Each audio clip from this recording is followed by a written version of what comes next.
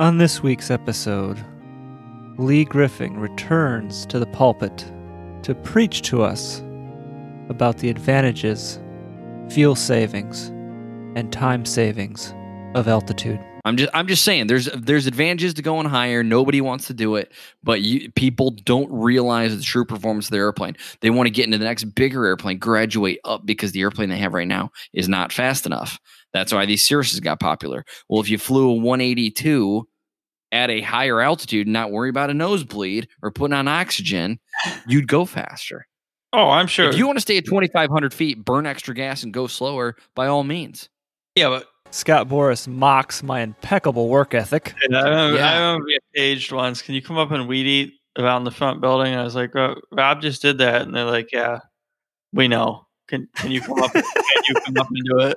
Like, okay, yeah. And I start a new show segment wherein the three of us give advice to the men and women out there working line service at airports. All right, everyone out there listening who's like line service, all right? This is golden wisdom here from old line guys. You get all ready to do a job, and if you don't really if you finish the job and then you got another hour or something to think of something to do, and you don't want to do that, you just make the job last longer. You just basically stop the job at a comfortable point and just kind of sit there.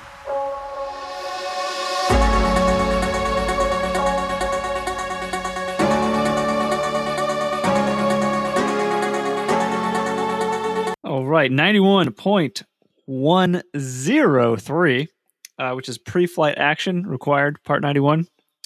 We'll get right into it. Each pilot in command shall, before beginning a flight, become familiar with all available information concerning that flight.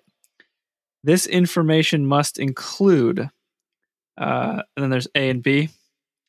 A is for a flight under IFR or a flight not in the vicinity of an airport, weather reports and forecasts, fuel requirements, alternatives available if the planned flight cannot be completed, and any known traffic delays of which the pilot in command has been advised by ATC.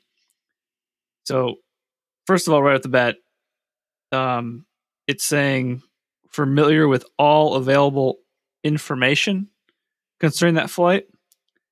And then it's specifically putting things in, but that's kind of a coverall, it's everything. You're supposed to know. Yeah, which I feel like that's just a broad catch-all. Yeah. That. So if they could, anything that maybe you didn't foresee that came up, you're like, well, you should have known that because. Right. Why add specifics in there if you're just supposed to know everything? I assume these are the important ones that they want to explicitly state, but so IFR flight or flight not in the vicinity of an airport. So if you're VFR local, does this rule not apply at all? No, I would say it doesn't. I would say aspects of it still apply. So of course we haven't read the whole thing, it's kind of whatever, but we've kind of talked about when you're staying in the pattern, weather reports. You're already at let's say the weather gets bad, so it's good when you take off, which obviously needs to be. You can prevent the takeoff. You can't, eventually you have to land, but you can stay on the ground indefinitely, right? So as long as the weather is good when you took off, if you have to make an emergency landing, you were still in the pattern. You know what I mean? Yeah. So they're kind of giving you a little bit of leeway there. See what I'm saying with the weather reports? Okay. Fuel requirements. You run out of gas, you're in the pattern for an airport. You know what I'm saying? So if we just go through this and treat it like a checklist, weather reports. Okay. I'm at the airport. I know what the weather is right now. If it gets bad, I'm still at this airport. Basically, I'm in the pattern. Fuel requirements. If I run out of gas, I should, obviously there's a line where eventually you take off and you rotate to pitch up, and take off to lift off. You might, unport the fuel and you might not suck any. That would be really stupid. But alternatives if the plan can't be completed. You're staying in the airport area anyway. It's VFR, so again, there's no traffic delays. You're already there. You know what I mean? So you can go through this in checklist if you're staying, treat it like a checklist if you're staying in the pattern. That's the way I would think about it. I'm not going to check the weather if I'm just going to stay. If I'm already at the airport right now, I'm not going to check the weather again. If I can look out and be like, yeah, there's no storms. It's not, a half-mile visibility. What's up? They could pop up. They could, but you're there at the airport. Yeah. When it starts to deteriorate land. And you got to check the wind forecast too, because could be some gusty winds coming up. Well, there could be, but I mean, and that does happen. You get a squall line come through. That is totally possible. I never fly without checking the wind. You can see that coming though, a squall line. Exactly, and that would be my argument. You can see the squall line coming. You can see that sheet, that wall of rain coming. Sometimes you go out in the morning, it's a nice summer day and it's calm, and then like an hour later you got gusty winds. You're flying a little 150 around. You don't really want to. But you're in the pattern. You have literally 3 minutes between landings. If you're doing takeoffs and landings, but if you're like bopping around, the area. That is what I would consider local. I mean, I would say staying in the pattern. What's the definition of local, though? I guess I would maybe treat that differently. It's technically, it says vicinity of an airport. What would be considered vicinity of an airport? Like if you can see visually the airport when you're bopping around. On the visibility, though. No, vicinity I would use as a distance. Yeah. Not a. Is that what you're just talking about? It depends on the visibility. What are you talking about? Well, no, I'm saying. He said if you could see the airport, and I said, well, that depends on what the visibility is, because if you got 5 miles visibility, then you get outside of there, you can't see the airport. I guess the metric I would probably use. Yeah, I guess the metric I would use if I were, trying to explain this to a very novice pilot or a student pilot, probably need to be able to glide to the airport. Oh, that's pretty close. Power, yeah, hell yeah. Well, yeah, that or you're high. Yeah. So I think how else could you make? There is no one size fits all distance. I guess it doesn't make sense because for somebody to be in a Piper Malibu or a Cirrus, their proximity in minutes to an airport, let's say 5 miles from the airport. That if you were to turn that into minutes to get there, that's one thing. But I can be that same 5 miles away in a J3 Cub, and it can take me a minute, decent amount of time to get back. Yeah. Yeah, I guess that's what I mean. If we're an emergency, to go 5 miles. What's that? It's going to take you a lot more than a minute to go 5 miles. Well, yeah, I understand. It'd be a pretty super fast Cub. Yeah, right. Right. What did I say? Minute or did I say minutes? I don't know. I don't know. Whatever. I heard minute. Well, you get. I mean, there's just a big difference between what a Cirrus can cover mileage wise. I never heard of a Cub going that fast. Well, I don't know what I said. I thought I meant to say minute. I'm thinking, and I'm thinking ahead. But yeah, one thing. So to make it, you screwed up, Lee. It's okay. It's okay. Well, yeah, I guess I did. My math does suck. But anyways, I would probably put it in context of be able to glide, because if you look kind of at what they're getting at is if something drastic were to change, be able to put it down. And a mechanical malfunction is right in line with these things. Whether we're saying doesn't really matter, I'm that close. Fuel doesn't really matter because I'm that close. Alternatives doesn't matter because it's right there. Yeah. So I need to be reasonably within gliding distance. And of course that just interjects a whole nother variable, what's reasonable. And so I would just say be able to glide and there. The last part the last part of that checklist is any known traffic delays of which the pilot in command has been advised by ATC. If you're just staying in the area, that's not really applicable either. Because you're not going to be. No, you can see. Yeah, you're not going to be delayed in just like an area you're just staying in. You're already there. Right, right.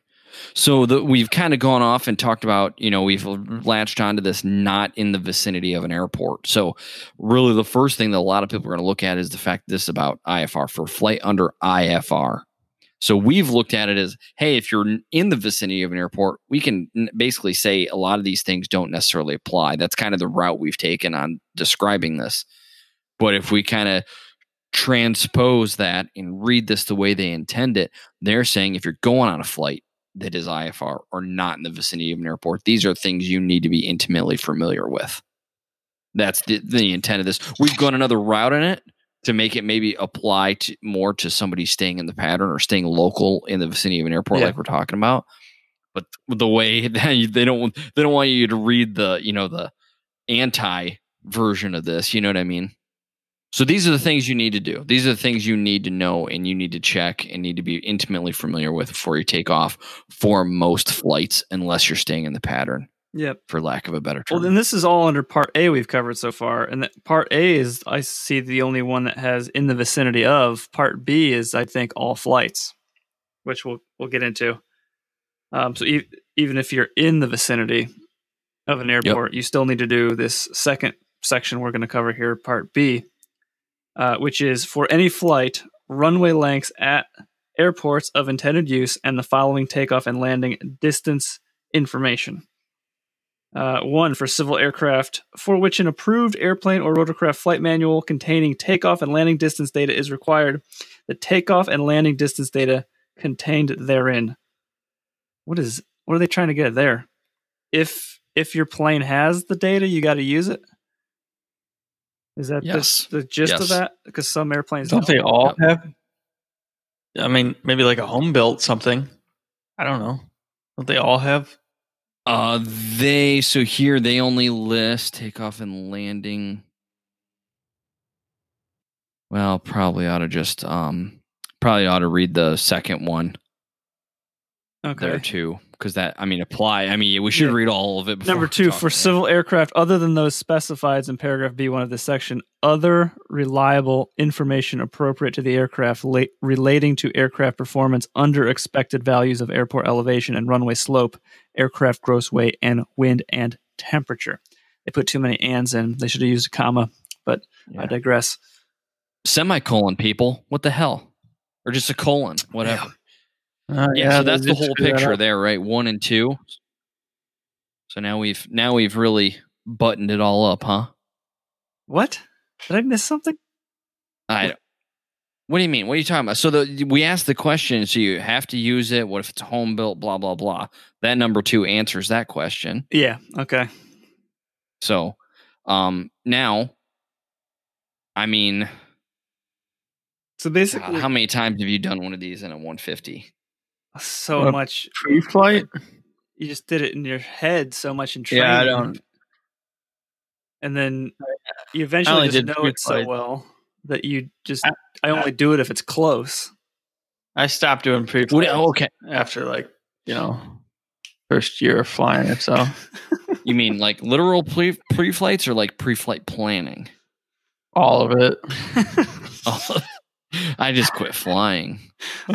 Scott basically just stopped flying. I check the airplane out. I do that kind of stuff, and I check the weather. Okay, that's it. That's where I stopped. So, Rob, you just mentioned a second ago if it's close. How do you know if it's close? That'd be my question to you. Well, if you own the plane, you do it back in the day when I was doing it all the time. It's like a normal day and I don't have like a passenger, like a heavy passenger, or it's not super hot out, or if it's like taking off of like Port Clinton Airport where it's just thousands of foot runway.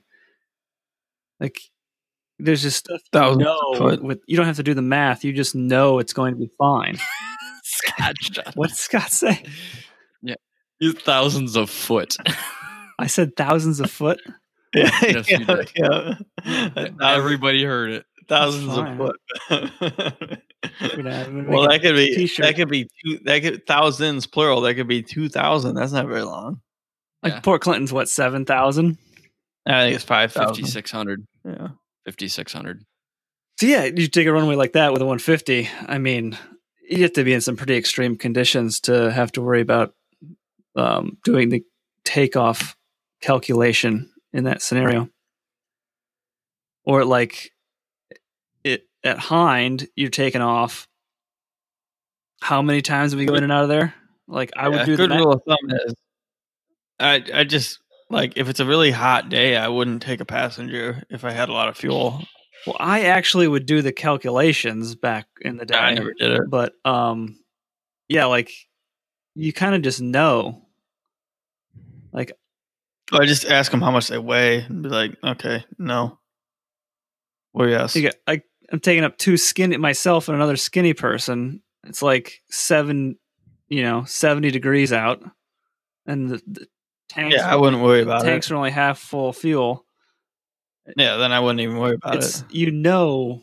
Like I've done that calculation enough when I was like training, to where I just know the math is tons of margins.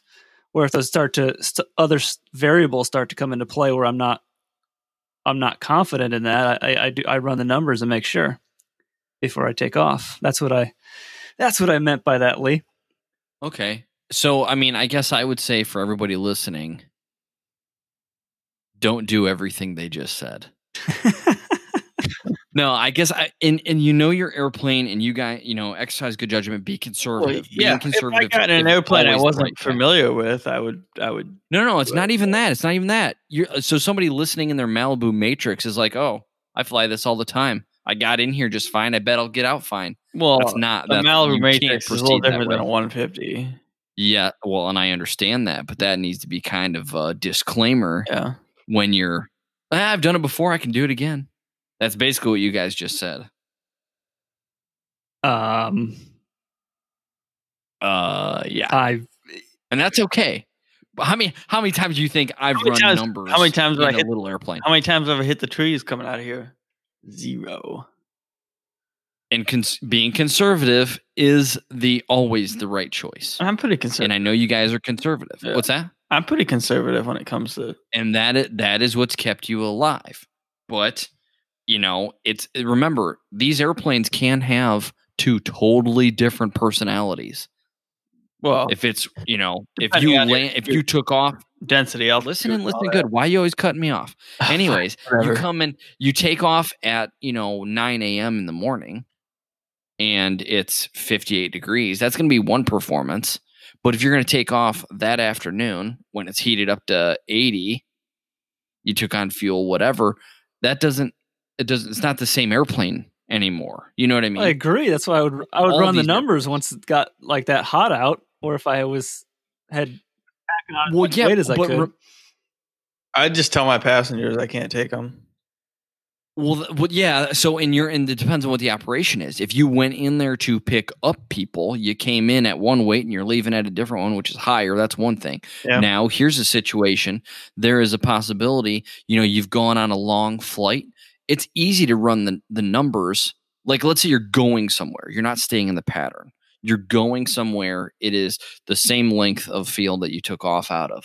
And you land there, but you've burned off fuel on the flight to get there. So now you're light. You land. But then you got to take on extra fuel to come out, to get back where you came from. Maybe in a 150, that's not that much weight. It's only 25 gallons or something like that. But if you get into something again a little bit more, has a lot more fuel, capability. Even some Super Cubs, they have great short field performance, but there's some that are modified. They hold 40 gallons of fuel per side. Jeez. Per side, that's 80 gallons of fuel. That's 480 pounds. Okay.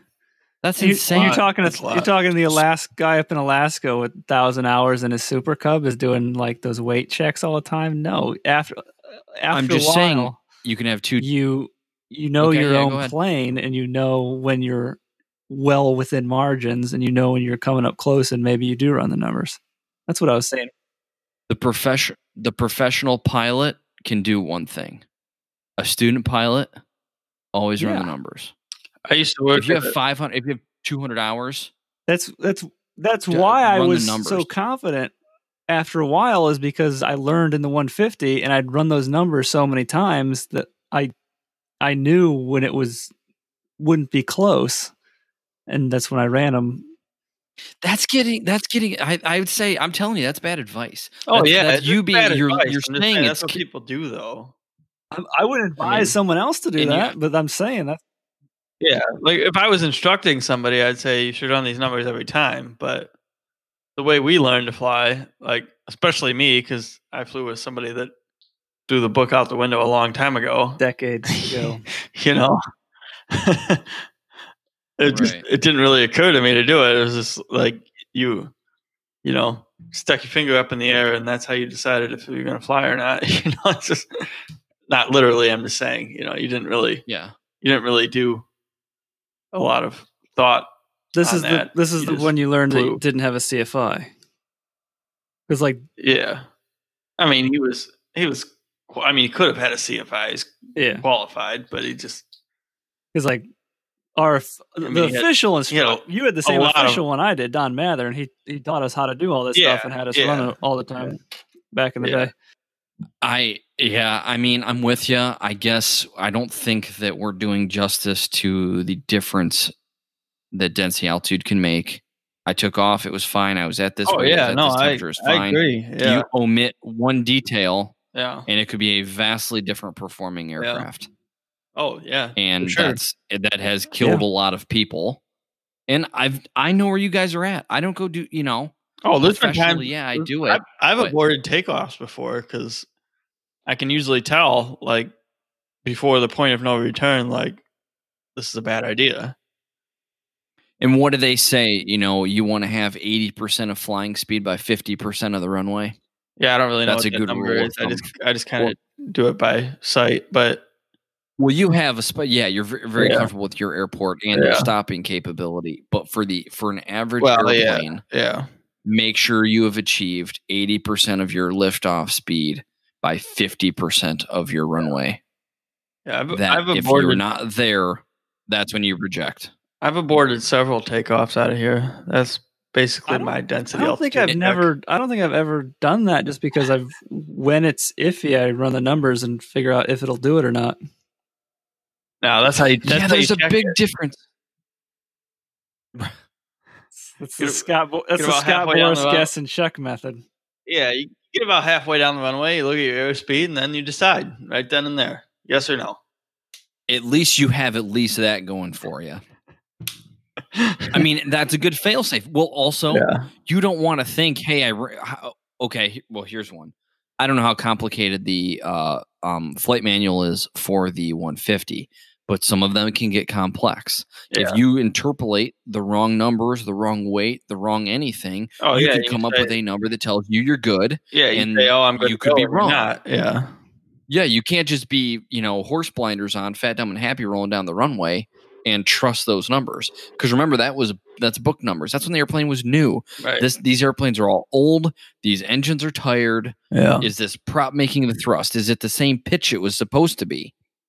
These props lose pitch, which Yeah. means, well, that actually kind of pushes them typically towards climb anyways. But they do lose thrust. The engines lose horsepower.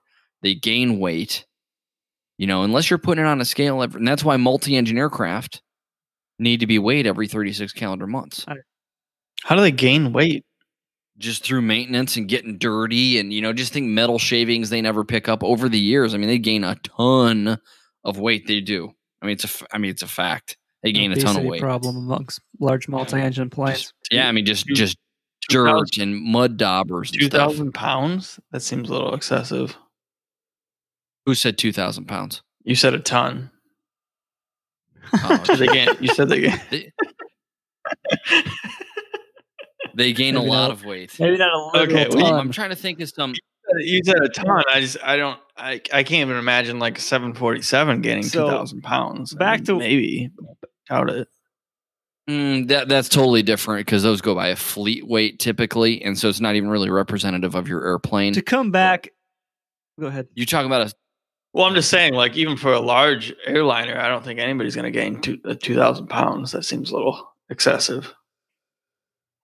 Well, you're not also, yeah, I mean, you're probably not flying them long enough for them to gain that much. But yeah, I mean, you got to think, you have reinforced this. You have a doubler here and extra rivets here, and you've drilled some of these rivets. You put in bigger rivets. You put in bigger screws because those got wobbled out. You got nut plates. You got dirt that just never got cleaned, from hydraulic fluid leaking, and then dirt sticks to it, and you never got that cleaned out. Wall anchors. You gain weight. I'm not making it up. Huh? Wall anchors. Like drywall anchors. Yeah, what about it? Like when you have those on your plane? I used to, but somebody made me remove them all. God. But when some of your screws get stripped out, you drive a wall anchor in there and you put a screw in there. I don't think it actually worked fairly well. I don't think that's NASA approved. It makes sense. What were you gonna say, Rob? Are you trying to get us to move along here? I was just gonna drive back to what I had said earlier after you had mentioned some stuff where the 150 is incredibly simple to do the calculations. When you do get to bigger aircraft, it becomes more and more complex. And also, when I did that and I would run the numbers, if it was close, that would be like a no-go for me because I understood it's a 1976.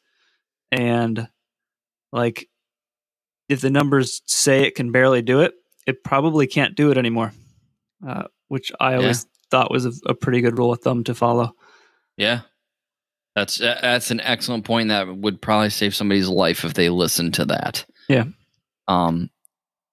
Yeah. I don't want to beat a dead. I mean, I want to beat the dead horse. You know what I mean? But well, it doesn't even have to be that old. I'd like even like a 90s or an early 2000s rental.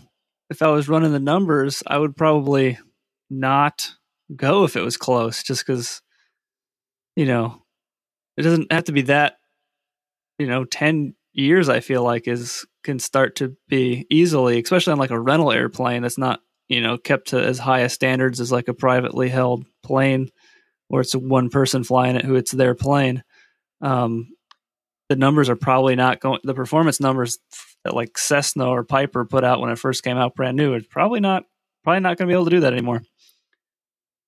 Yeah, I mean, especially if the engines wore out. I mean, if we just leave the airframe, say the airframe is perfect, but we bolt a midlife engine or an engine that's almost due for overhaul, it's going to make it through one more annual or one more 100 hour before it needs, overhauled.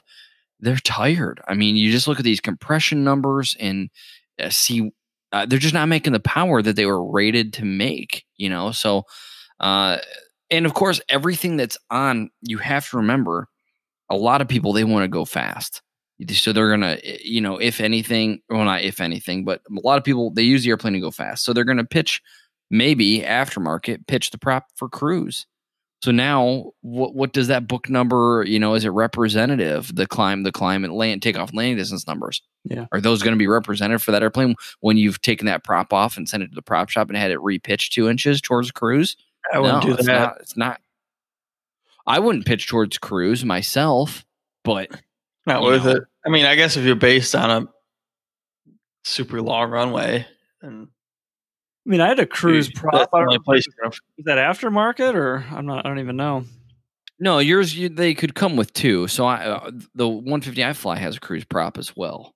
But I have a climb prop in them. I was gonna say you had you had a turn. Oh, you have a different prop you just haven't put on. I have a different prop. Yeah, I have the same prop you have now, Scott. Okay. Yeah. It's not installed yet. Yeah. It's like a 69 48, I want to say. I would actually like to even get mine tuned more for climb than what it is already. Or is there a negative? Yeah. So is there a negative? Yeah. Is that what you said? Yeah. Well, I mean, they're all. Yeah, you're going to sacrifice some. I could probably even run the numbers for you. Other than sacrificing some cruise speed. So here's the thing, though. So this would always be my argument. In the winter, it would suck if you're flying west because the higher you climb, the more jet stream. The more the wind velocity goes up. So that is the drawbacks. You end up invariably staying lower than maybe you should for like power off gliding distance to a safe place if you were to lose an engine. Okay. Yeah. That would be, I don't know if all that made any sense. But you want to be high enough that you have options when the engine fails. If you are trying to get somewhere, you don't want to climb higher which gives you more options, yes, but it gets you also less ground speed because you have more headwind. That's the negative in the winter. But I would say, by and large, what I would do is I would have the climiest climb prop I could to stay within, the type certificate data sheet, which kind of governs these airplanes. They have static RPM limits on the ground. They have a minimum RPM and a maximum RPM limit on the ground. So if you stay within that, I would go towards the maximum RPM you can get on the ground, which is going to be biased towards climb. And what you need to do is you need to just like right now, if you have a cruise prop and you want to climb at, or if you want to cruise at, 3,500 feet, turn that into 5,500. Use that climb to go higher, and you will then regain, so you can climb faster. Yeah, And you right? Because you have a climb you prop. save So money. just climb higher. Will save money? going up Is that- higher. what did you I know say? you've preached that a lot in the past. You say money Yeah. the higher. Well, you gain 2.5% true airspeed every Yeah. 1,000 feet you climb. it's not even So about you just that gain for me. 5%. I mean, I fly out of a pretty short field here. Like in the Well, I'm summer, just saying in the that's summertime, I'm it'd be just saying nice. there's Yeah. no negative. Yeah. There's no negative, is what I'm No. trying to tell you. You just need to change your habits.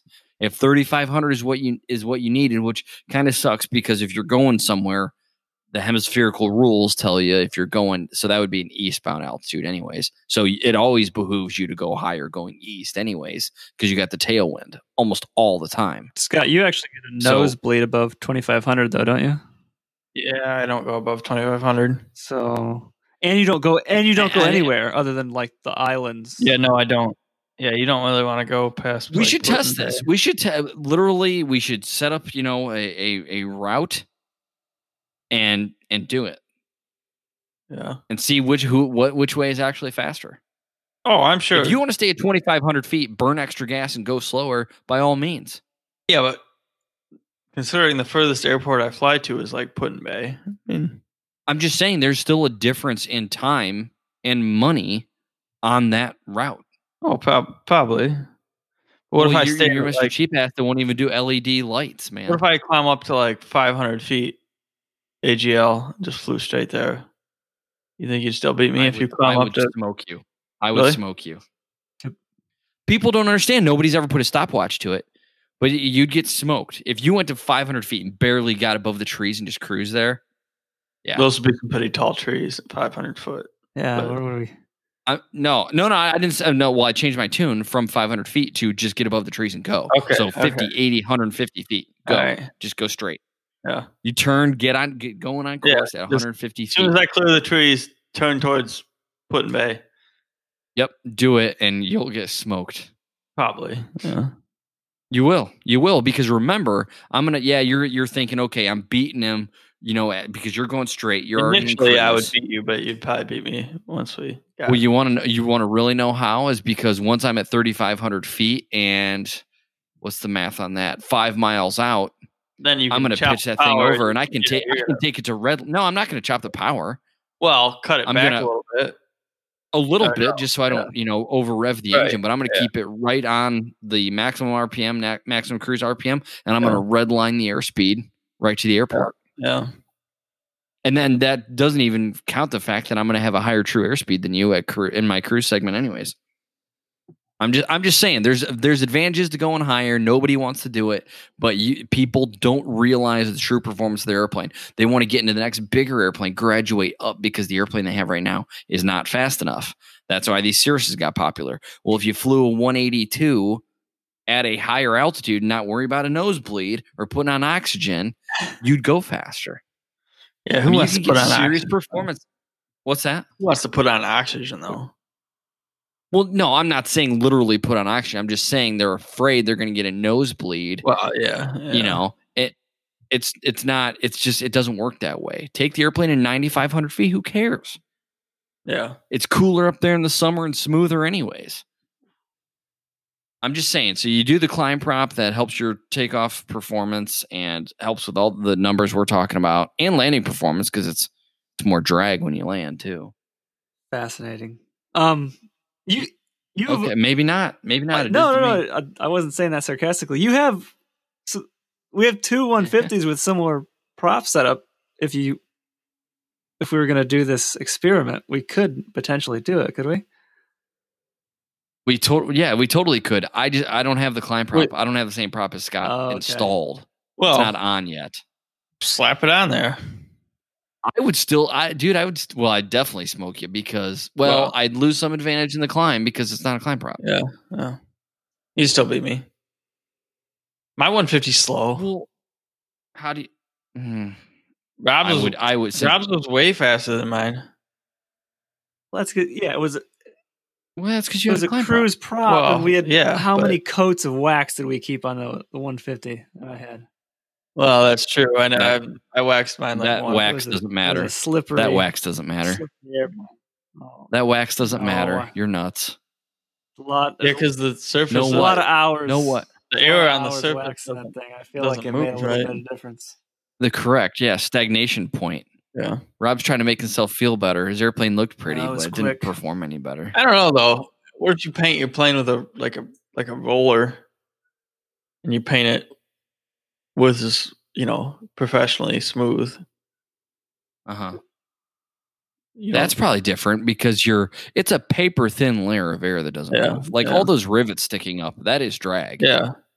Like there's no doubt about that. But the wax, the microscopic difference that we feel when we run our hand over it, that doesn't matter. I had so much wax on it made the rivets a little bit shorterly. That's how much wax. That might be true. That's how much wax we had on it. If you had that much wax, you wouldn't even be able to see the paint under it. Beautiful. You're not just filling in the pores. I'm with you. It needs to feel good. It needs to feel good. So, but here's my question though: since we need the air to move faster on the top than the bottom to make more lift, did you not wax the underside, or did you wax the underside too? I know I put more time in on the top, just because it was easier to do that. Like when you're looking up at the bottom and pushing up is a lot harder than pushing down. So it's. For sure. That's it. Basically, you must be familiar with all available information concerning that flight. That's the summary of it. I mean, they could technically, if they wanted to get you on anything you could have potentially known that you somehow didn't know, they could press that clause right there in the beginning of the reg. And that's something I would bring up there. I mean, anytime you go for a check ride, anytime you can bust somebody for anything at any time. There's always somebody who knows more, and there's always somebody who has a hot spot on something. They are an expert on something, and they will get you there if they want to get you. But most FAA inspectors are very reasonable. They're just pilots, just like the rest of us. They're not there to get you. If they want to get you because they obviously saw you do something wrong, or there's something, and some of them are just having a bad day. But I've never met one in that at the ramp checking or giving me a check ride that was out to get you. So just keep that in mind. But they can. That's a catch-all, like you said earlier, Rob. But I mean, if you think about this, you're going to go on a long-distance flight or an IFR flight. You look at the weather, know how much fuel you need, know what if you can't complete it as planned, have alternatives in mind. And know any delays because that factors in how much fuel you may need. Obviously, know your performance numbers, takeoff and landing. And remember, if you're doing, I can't think necessarily of a situation that may factor in for a light GA airplane, but I've had situations in a jet where you got to run your numbers for takeoff at your. Don't just worry necessarily about the fact that you can take off from where you started, land where you ended. You got to worry about, can I take off where I ended with my proposed load? That matters when you start getting into transport category airplanes. Because they can land places they can't get out of with certain weights. And I run into that. So you have to factor that in. In a light GA airplane, chances are if you can get in, you can get out. Obviously, look at the weather. Make sure the temperature hasn't changed dramatically, and you weren't on the edge like we've beat to death. But make sure if it's close, make sure you're planning on what you're going to weigh, what the temperature and stuff's going to be at your departure if it's close at your depart or your destination airport. Does that make sense? And to you speaking guys? of that situation, you said landing and then not being able to take off. The airport we used to work at, so friends of my family flew in from Colorado in a Piaggio Avante and landed there, and the pilots like locked up the brakes, and I don't know if they almost skidded or something, and then they couldn't take off. They'd like take off light fuel with no passengers and go to like Lorain County, I think, to like actually take off and go back to Colorado. I don't know if that was just the They not I don't know if realize that was just the pilot, not so great pilot, or I don't know much about a Piaggio Avante, but I would think they wouldn't have a problem getting out of a that's what 3500. They're like a jet. They're very similar to jet, type performance, including takeoff performance. So, yeah, I mean, I wouldn't. Even the airplanes I fly, which are incredibly high performance, I mean, I would not take one into 3,500 feet. Yeah. Well, I definitely wouldn't land it there, and I definitely wouldn't take off. So, what's the biggest? Yeah, what's the biggest plane that ever came in there? I think a Falcon 50. Yeah, which is big, incredible performing airplane. Probably weren't insured to come in there. Well, probably not. But I mean. Well, I mean, whatever. I mean, they may have made sure, they may have been insured, but I mean, typically it's 4,000 feet for most of these airplanes. 4,000 is the absolute minimum, and even our company policy is 5,000 in this airplane, and 5,000 is short. There's not much margin. Because remember, in these, when you have 5,000 feet of pavement, that means you only have 4,000 feet to land on because you touch down 1,000 feet down the runway. Yeah. So you cross the threshold at about 50 feet, and you land about 1,000 feet down the runway. You're flying professionally. You're not trying to get the wheels on 3 feet off of the lip at the start. You're giving yourself more margin than that. Yeah, well, it's a transport category airplane, so we have to remain on the glide path, and those 1,000 footers, threshold crossing height is roughly 50 feet. Look at your chart. Every airport's different, but yeah. Look at the fixed distance markers, aiming point markers, whatever you want to call them. The big white blocks 1,000 feet down the runway, that's what we're aiming for to touch down right there, because that's our 3-degree glide slope. So if you have a 5,000 foot runway, you only have 4,000 feet to use, really, to get down and stopped. So that eats up quickly. If you want to change, your technique and be maybe a little bit basically outside of like the regulations and the aircraft performance data and touch down right on the edge of the runway, which I've done. I took a Lear 31 into a 4,000 foot runway before, which sounds like a ton of runway. Well, I mean, it kind of is, but when I finally got it stopped, now I planned to touch down basically right at the threshold as close as I could. And I'm sure I left, several hundred feet behind me, but you don't want to cut it too close. And knock the wheel off, like ask me how I know. So I touched down, a couple 100 feet, 300 feet down the runway, got on the brakes and the reverse as best I can. And we used all the runway. We used all of it. Yeah, it'd be sketchy. Yeah. I mean, it happens quick when you're touching down at 130 knots. Yeah. It happens quick. So I'm just, that's just back to the point of, you can be intimately familiar with your airplane, but just never take it for granted, with the external, weight and temperature, basically, I guess, are the big ones, what they'll do to the performance. Definitely. That's all I got for this one. Yeah.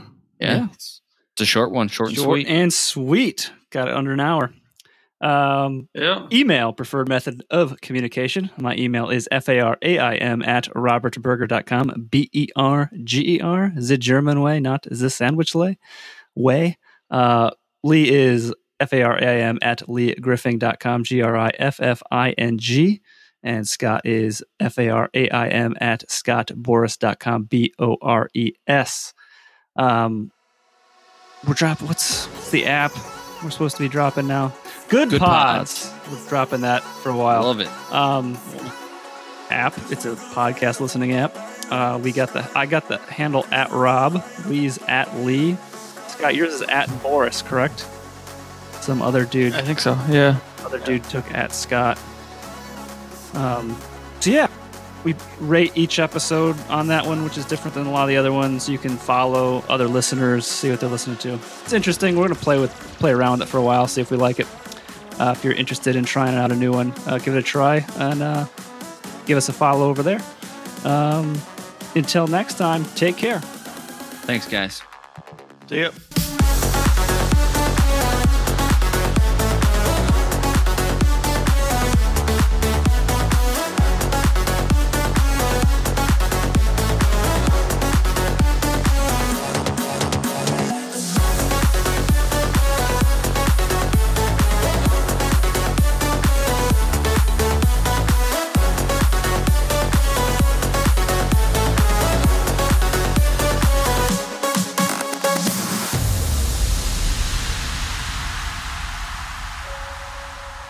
When you when you worked for a flying service, did you ever sit on the wing of an aircraft with your hand on the wax rag and pretend that you were waxing the plane?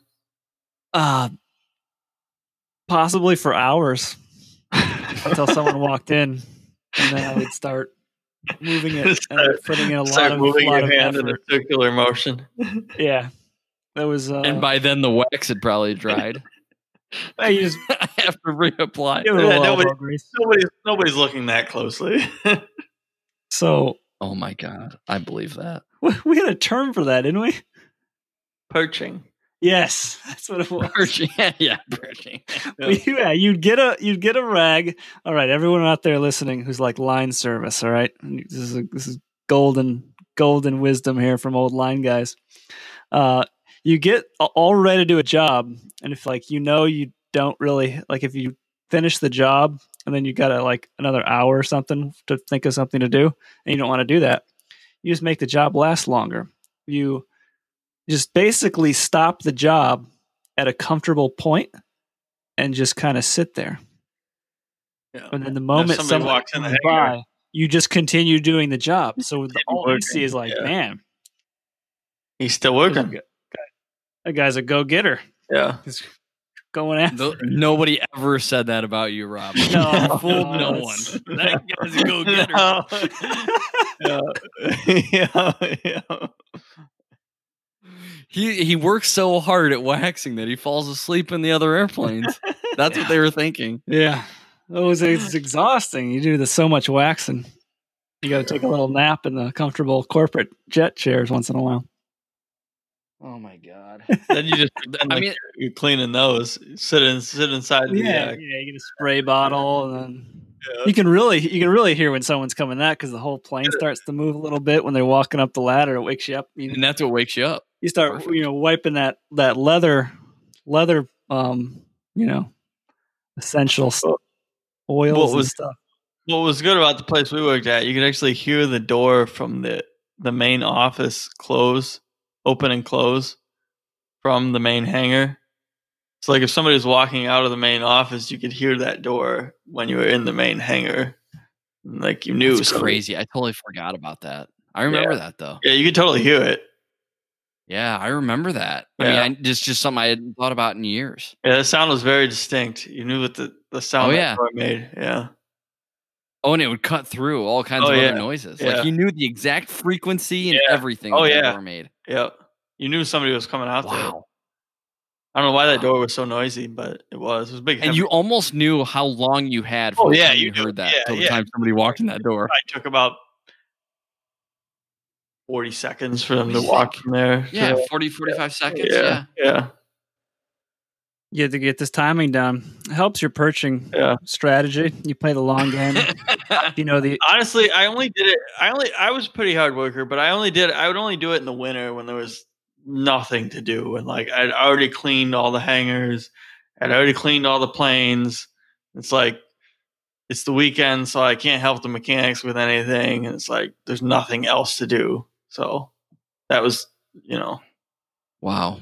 Well, yeah. I mean, we could almost designate some of these episodes for line guy tips. Tricks. Yeah, tips and tricks of the trade. Wow. Don't even get us started on mowers. We'll be here all night. Oh man. Yeah, I Yeah. remember being paged once. Can you come up and weed eat around the front building? And I was like, Rob just did that, and they're like, yeah, we know. Can you come up? Can you come up and do it? Like, okay, yeah. I did it quickly. Scott did it thoroughly.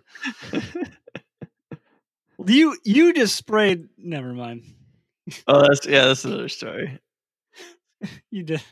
Around the Yeah. around the other buildings, around the main office, I'd weed eat, but the all the hangars. When probably some EPA violations we'll skip over. No, Where were we on the it's regulation? not legal. Yeah, Scott has mesothelioma now. I'd go to the store and use the company card and buy some Roundup, and I'd go around the buildings and spray all the weeds. And I always got complimented on keeping the weeds trimmed so nicely. I did, though. Go get her. I remember You were ahead of your time, Scott. You were ahead of your time. bosses. There's two of them. I don't know if you know them, Lee, but I got complimented by both of them for keeping the weeds so nice and trimmed around the hangars. Little did I know when they were both gone, I'd go to the store and buy some Roundup and just go around and spray them like twice a year instead of doing it weed eating once a week or whatever. It's like, this is a waste of time. The only time I ever got compliments from them, it had nothing to do with the job at all. It was No. I'd fly in my plane on like an off day with lady friends. Only time I'd ever positive things said about me.